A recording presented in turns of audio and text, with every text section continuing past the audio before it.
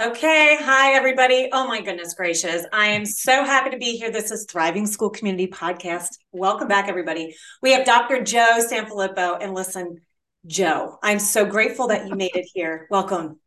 Thanks so much for having me today, Charlie. I appreciate the time. Well, listen, you know that when we talk about mental health, we can get really down and Mhm. dark and negative, and a lot of things can go around this. But I would love to first talk about some of the stuff that you're doing in other arenas because your energy is amazing. I think you can take Mhm. any topic and make it exciting. And so that's why I'm excited to have you on here to Yeah. talk about mental health in a very positive light because you provide a lot of hope for people. So tell me why, with your position as a superintendent right now at the Fall Creek School District, I know you're in Wisconsin. Mhm. Tell me why your message is so important about giving people hope right now. Mhm. I think the first thing is that if we're looking for other people to kind of wind down that road with us or take us on that trip, then we're going to be waiting for a long time. So one of the things that we try to do is control what we can control here. And the narrative about what goes on in schools is, well, it's simply wrong. And so the question becomes, how are we willing to talk to people about the work that's happening, and then therefore in that situation provide some momentum for the people who actually do the work. And I think it's the thing that we need to be very clear about is it's certainly not it's not my work. It's never been my work. It's our work that we do collectively in a way that actually makes people feel like there's part of something bigger than themselves. And so if we can get people to that place where they come to school every day knowing and understanding that the work that they do has value, then they're more likely to come the next day feeling that they have an impact on the group that they serve. And I think it kind of came back to the idea that I try to keep in mind is that everybody that we serve in this organization, it lives in a occupation where you don't get the immediate gratification for the impact that you have, right? You think about how many times kids come back to see teachers 10 years, 15 years, 20 years from when they had them. And they say, man, you were a really good teacher. I loved having you as a teacher. You were a really great teacher. And what you want to say is, you could have said something. Like you were never absent. Like you could have said something when you were here, but nobody says anything. Yeah. And then we're left to wonder if we have an impact because you see growth at the end of the year, but you don't see that incremental growth on a daily basis for the kids that you serve. And sometimes it's a smile or a hug or when they get something that they didn't you didn't know what they were going to get, like whatever it is. But if we can help people come back to that, then it gives them a better chance the next day. And it's not just like, I hear so many people just kind of getting back to, remember your why. And I get that. I get that. But the why isn't helping me when 9 people are at my table, pulling on my pant leg, looking for a snack, man. Like, so what can we do to help each other get through some of that stuff so we don't feel like we're isolated and alone in the work? And that's kind of what we're trying to do here. Well, that's a big deal because I call those people my dream team. So I was in high school for 18. I didn't Oh, take that's a high long school. time. I didn't take high school for 18 years. That's a couple of victory laps, Charlie. I'm telling you right there, man. Boy, it's like an Adam Sandler movie all over again. Uh, Right. well, when I taught high school for 18 years, one of the things that I noticed is that I taught myself to look for that in kids. Yeah. And because I had so many experiences around that, but what happened a lot was those kids would graduate and come back and apologize. Yeah. And so early in my career, when that was happening, I'm like, oh, you know what? Let me just look for those little pieces of growth along the way. And it does, it shifts your like your whole mindset. But there are those days where it's hard to get through the day for all of those reasons you mentioned.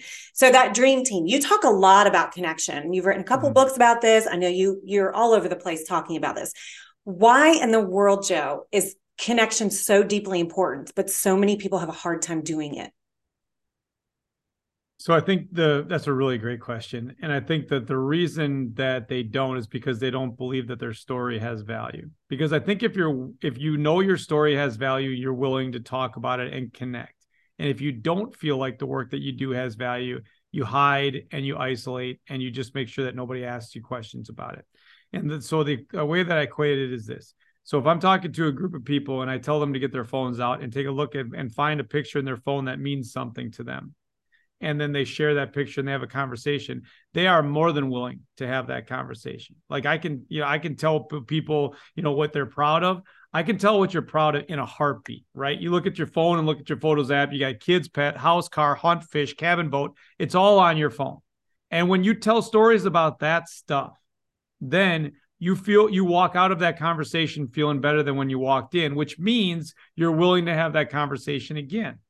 If you don't feel good about the work that you're doing, you start to question what it is, why it is, how you're doing it, and you start to get nervous about the response for that work. And think about how many times people go next door and have a conversation with a colleague about something that they're upset about, something that they need to complain about, that there's a logistical thing that's coming up, or, where are they going to find time for certain things, versus how often do you see somebody go next door and say, I just taught this really great lesson and the kids were awesome and they nailed it.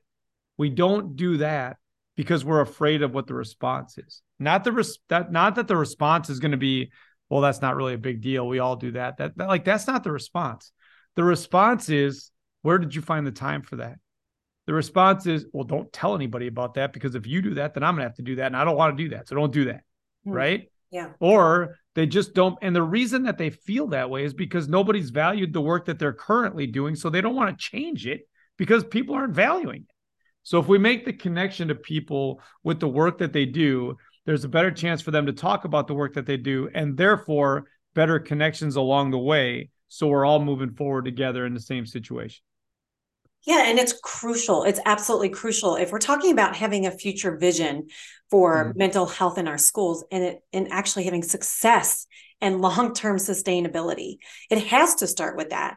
And I do believe that there's a lot of people, even principals I've worked with, have said to me, well, I'm introverted. That stuff doesn't work for me. And I said, okay, that has to work for you. Yeah. We've got to find a way. So what do Right. you say to the leaders that you work with who do push back about that connection piece?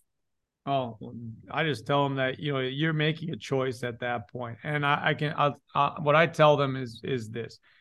I can only make, when I work with you, I'll make you two promises. I make you one promise of two things, one promise, and that's it. The only promise that I will make you is that you can tell a story about your leadership or your school, your district, your classroom, your team, your club, whatever. You can tell a story every day from today until the day that you retire, or you can tell none. And either way, you're going to be judged. So if I'm going to be judged based on something that's going on, I want them to judge me on the work that we're actually doing, as opposed to the work that they think that we might be doing. So I tell them, you can be introverted all you want. That does not preclude you. That does not preclude you from celebrating the great work that's happening around you. Just because you're introverted and you don't want to talk about the stuff that's going on with you does not stop you from bragging on a colleague. It just doesn't. And it doesn't have to be something, if you're introverted and you don't want to be in a big group, okay, fine. It's funny because I find myself in situations where I love being on a stage. I love being connected to large groups, but you get me outside of that. Give me my time alone in a car, in an office, whatever the case may be, because I'm just not I avoid large groups like that. So I know the idea. The idea is I just kind of, veer in a different direction. That doesn't stop me from sending a text message or an email or making a call. Just to make sure that people feel valued. So I would say that you're gonna be, and I don't love that people judge. I don't love that at all. But that's not going to change tomorrow. So if I'm going to get judged based on what's going on in Fall Creek, I want to make sure that people judge me on the actual things that are happening here, and that builds up social capital. If you build all this social capital with all the positive stuff that's going on, then when something negative does happen, which it always does, then you've built up enough social capital to take the hit on what that looks like. That's so important. Okay, because you said before that I know I've heard you talk about knowing your people and why that is so very important. So that leads me to that question. Why is knowing your people so important, and how do you do that? Well, the first thing you have to understand, from a leadership perspective, the first thing that I understand is if the farther that I get from the classroom, the harder it is for me to make suggestions about what should happen in that space.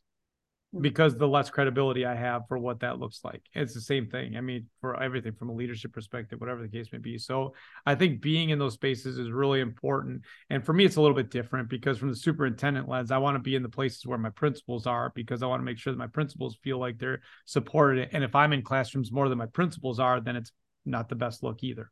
So I want them to be in classrooms all the time because I want them to have the credit for the work that they do. That doesn't mean I'm not going to push them to be in those spots, but I kind of do things from kind of like, around the back door on that just to make sure that they get the credit for their work. Anyway, so the connections that I make are typically in hallways and, in lunchrooms or in, after school, before or after school, just in conversation. And I think it's important that leaders find ways to, make sure that you meet people where they are, not where it's convenient for you to be. An example for me would be like, if it's really easy for me to walk out of my office at 9:15 and take a walk through all 3 schools just to see what's going on, I'm seeing the same thing from 9:15 to 10 o'clock every day. And I'm talking to the same people. And even though those people may feel like I'm really connected to them, the vast majority of the staff is not. So if you figure out what your day looks like to make sure that you can make connections to the right people at the right times, then you develop social capital along the way because you can't be in every space every day. So I think just structuring your day in a way that allows you to be in spaces that are, and I chart them. I chart when I'm in different spots just to make sure, because sometimes I just get emotional and I talk and whatever. And the next thing I know, my time is done. And so I'm thinking, okay, so now I got a chart that I was hanging out in the elementary Fayed, area for 20 minutes when I could have used that time in the high school ag room or whatever. And I just charted to make sure that the next day I'm in the high school ag room. Got it. Yeah, that's really neat that you say that. It is those conversations. I mean, it's how you have those conversations because we've all had leaders that they're trying to tick the box that, okay, I went and I spoke to this staff member. I went and I did it. But you have to have a craft to making that connection. And it really is about being genuine. So you can tell someone like you, Joe, that you're trying to truly make that connection because it betters what their role is and it betters the kid ultimately because it trickles down, right? And so part of what I heard you also say is about like around COVID, and we don't have to go backwards in time, trust me. But what I loved that you said is that there were 2 different leaders. This was the gist. And each of them responded to a problem, right? Or the way that they handled something, like how they supported their students. And you said both of them were right. And they were very different approaches. So can you explain what you meant by that? I think what ended up happening with COVID for us is, I think across the country, is COVID revealed 2 things. And it revealed, 1, how well do you know your kids? And 2, what are you willing to do for them when they're not here? And so it goes to staff too. How well do you know your staff? And what are you going to do for them when they're not here? And when we realized that, when everybody was isolated and alone in their space, we really had to think about how we were making the connections with the people that we serve. And in doing that, we had to think about what that looked like along the way. So for example, if I didn't know that our staff members needed, connectivity hotspots or whatever like that, we lost multiple days on getting them connected to kids, which then eventually lost out on multiple days with kids. If I didn't know that kids needed connection, if I didn't know that kids needed material, if I didn't know that kids needed food, then that left a gap into how we could service and help with our students and our staff members. So just knowing them, we knew it was really interesting because there were a ton of our kids that we knew really, really well, a ton of our staff members that we knew really, really well, but there were some that we did not. And that really exposed that knowledge gap. And it was really great for us, to be really honest, because now that we're back, the connections that we made had a tremendous impact when we came back because of what we were willing to do for our staff and for our kids to make sure that they knew that we cared about them. You couldn't do it wrong if your heart was in the right place. The only way to do COVID wrong was to go back to exactly the way that you did things before when you came back after it was done. It's the only way that you can do wrong, because it means you learn nothing about how to deliver content, how to connect with kids, knowing and understanding that we specifically from the middle to high school lens teach tremendously too much content without hesitation. So how do we make sure that we teach what's essential so we're not overwhelming the people who are trying to get as much as they can out to the people that they care about? Yeah, that you bring up a good point, because one of the well, a huge problem right now, of course, is people being overloaded. And that, of course, is the people working in our classrooms. And so Yeah. that shows up in a lot of different ways. We immediately think of teachers, but it's so much more than teachers. But there's so much negativity around the workload. And one of the things that I love that you said is we've got to actually alleviate that workload for them. And so when you're talking about delivering too much content, how in the world do you give them permission to do that when they feel like they have so much to cover? How do you deal with that? Well, it kind of is twofold, Charlie, honestly, because I can like be a magician. I could like do a dance. I could like use pyrotechnics. I could do whatever. I could do all of that stuff and tell people that they're teaching too much, and yet they still want to continue to teach what they're teaching the way that they're teaching it. So I think we can give them as much grace. We can give them as much autonomy. We can give them as much permission, if you will, to reduce that content load, but they have to be willing to do it. And I think sometimes we're notorious for collecting and collecting and collecting, and then thinking that everything is the most important thing ever. And then the new most important thing comes on, but the other thing is really important, so I got to get that done too. And then we overwhelm ourselves because we keep piling on a plate that's already full. So what we try to do with our staff is tell them, if somebody brings me an idea and we think the idea is really good, and I'm like, and I'll say, well, that's going to add to your plate. You understand that, right? Yep, no problem. It's going to be fine. It's going to be fine. I'm going to be able to do it. No problem. I'm like, okay, so I understand that, but you need to tell me that if it does get overwhelming and you still love to do it, what are you going to eliminate? I want to know right now, what are you going to eliminate? What piece of what you're doing right now are you taking off?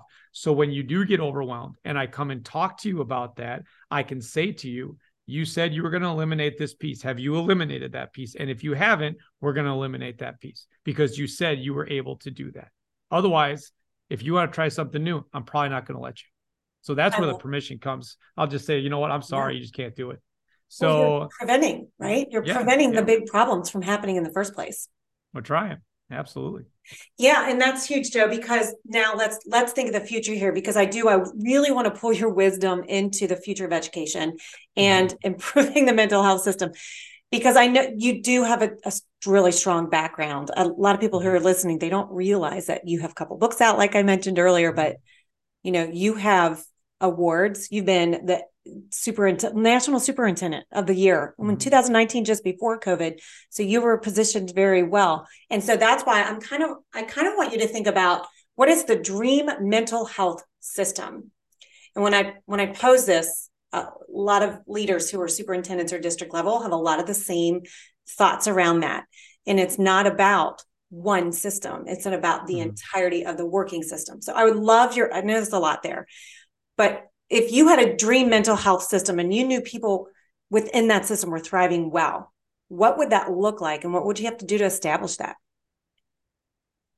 Yeah, that's a loaded question. So But loaded. What we need to do is, the first thing that we have to do is control what we can control. I think we spend so much time thinking about what things look like at the national level and at the global level. And we're like, well, all this stuff is happening in New York. What happens when it comes to Wisconsin? Well, okay, it's not coming tomorrow. So let's control what we can control. And let's figure out ways that we can move things forward without feeling like we're overwhelmed in the system. And if you have leaders that are,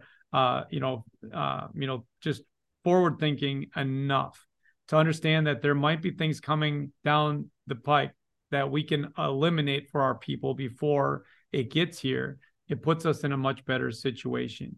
So I think that I start at the local level. Okay, so if the state of Wisconsin said, well, here's an example.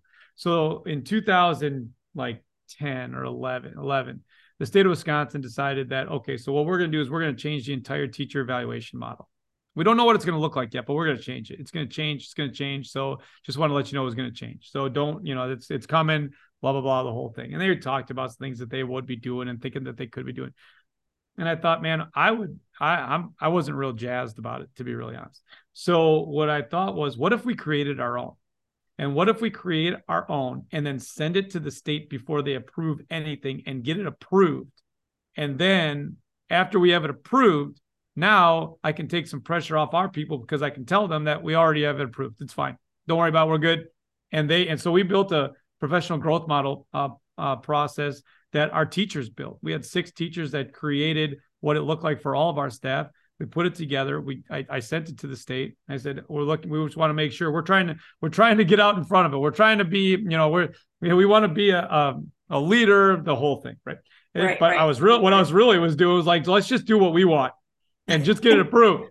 So we got it approved and they loved it.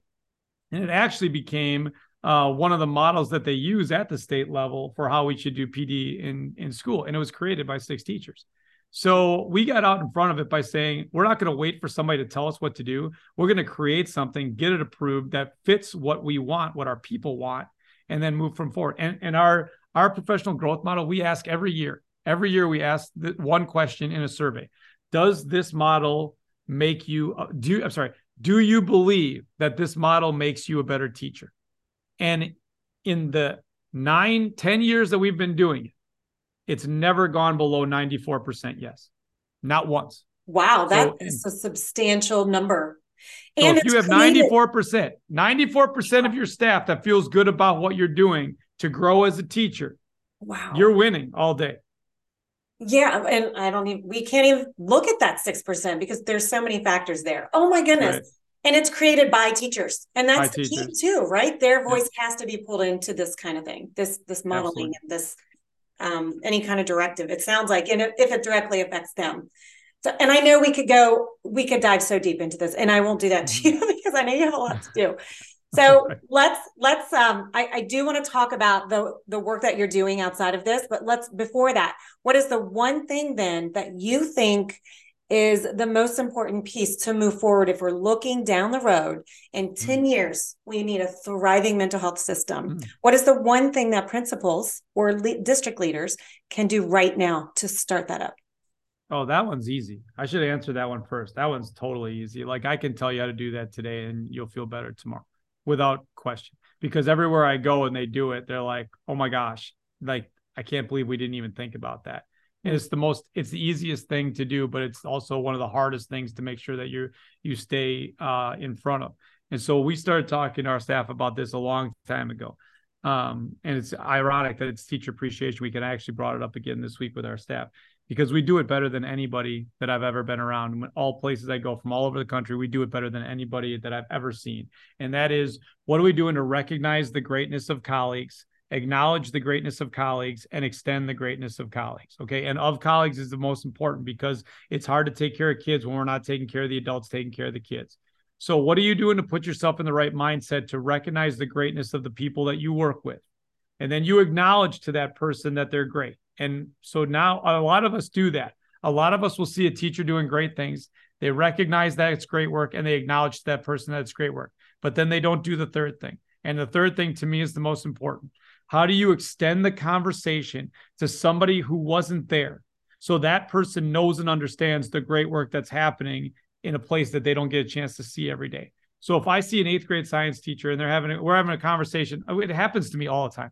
So I'm sitting in a hallway and I'm having a conversation with middle school kids as they're coming through. And as I'm talking to middle school kids, teachers will come up and just have quick conversations. And in almost every conversation, it's about something that's going on, but then they also celebrate something that one of their colleagues is doing.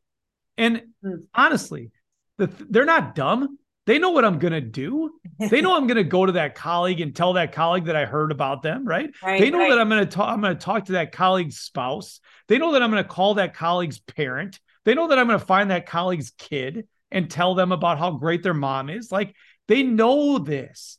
So when we live in a world where we always recognize work, acknowledge great work, and extend great work, then it makes everybody feel better about doing the great work. And it costs you $0. And if you recognize, acknowledge, and extend 2 stories a day, 10 stories a week, you're talking about hundreds and hundreds and hundreds of stories a year in schools. And that's just me. That's only me. If I do 2 of them a day, if I do 2 a day, and we have 175 days, right? That's 350 stories a year that I'm telling across the board. And that's one person. We have 100 staff members. I mean, think about that. Yeah. I mean, it's crazy numbers over the top of how many great stories can be extended, but we don't do it because we think about how many things we walk past in a hallway at our school to get to the next thing that's on our list, right? And if we're bound by that list to get stuff done, we miss out on the great stuff that's happening all around us.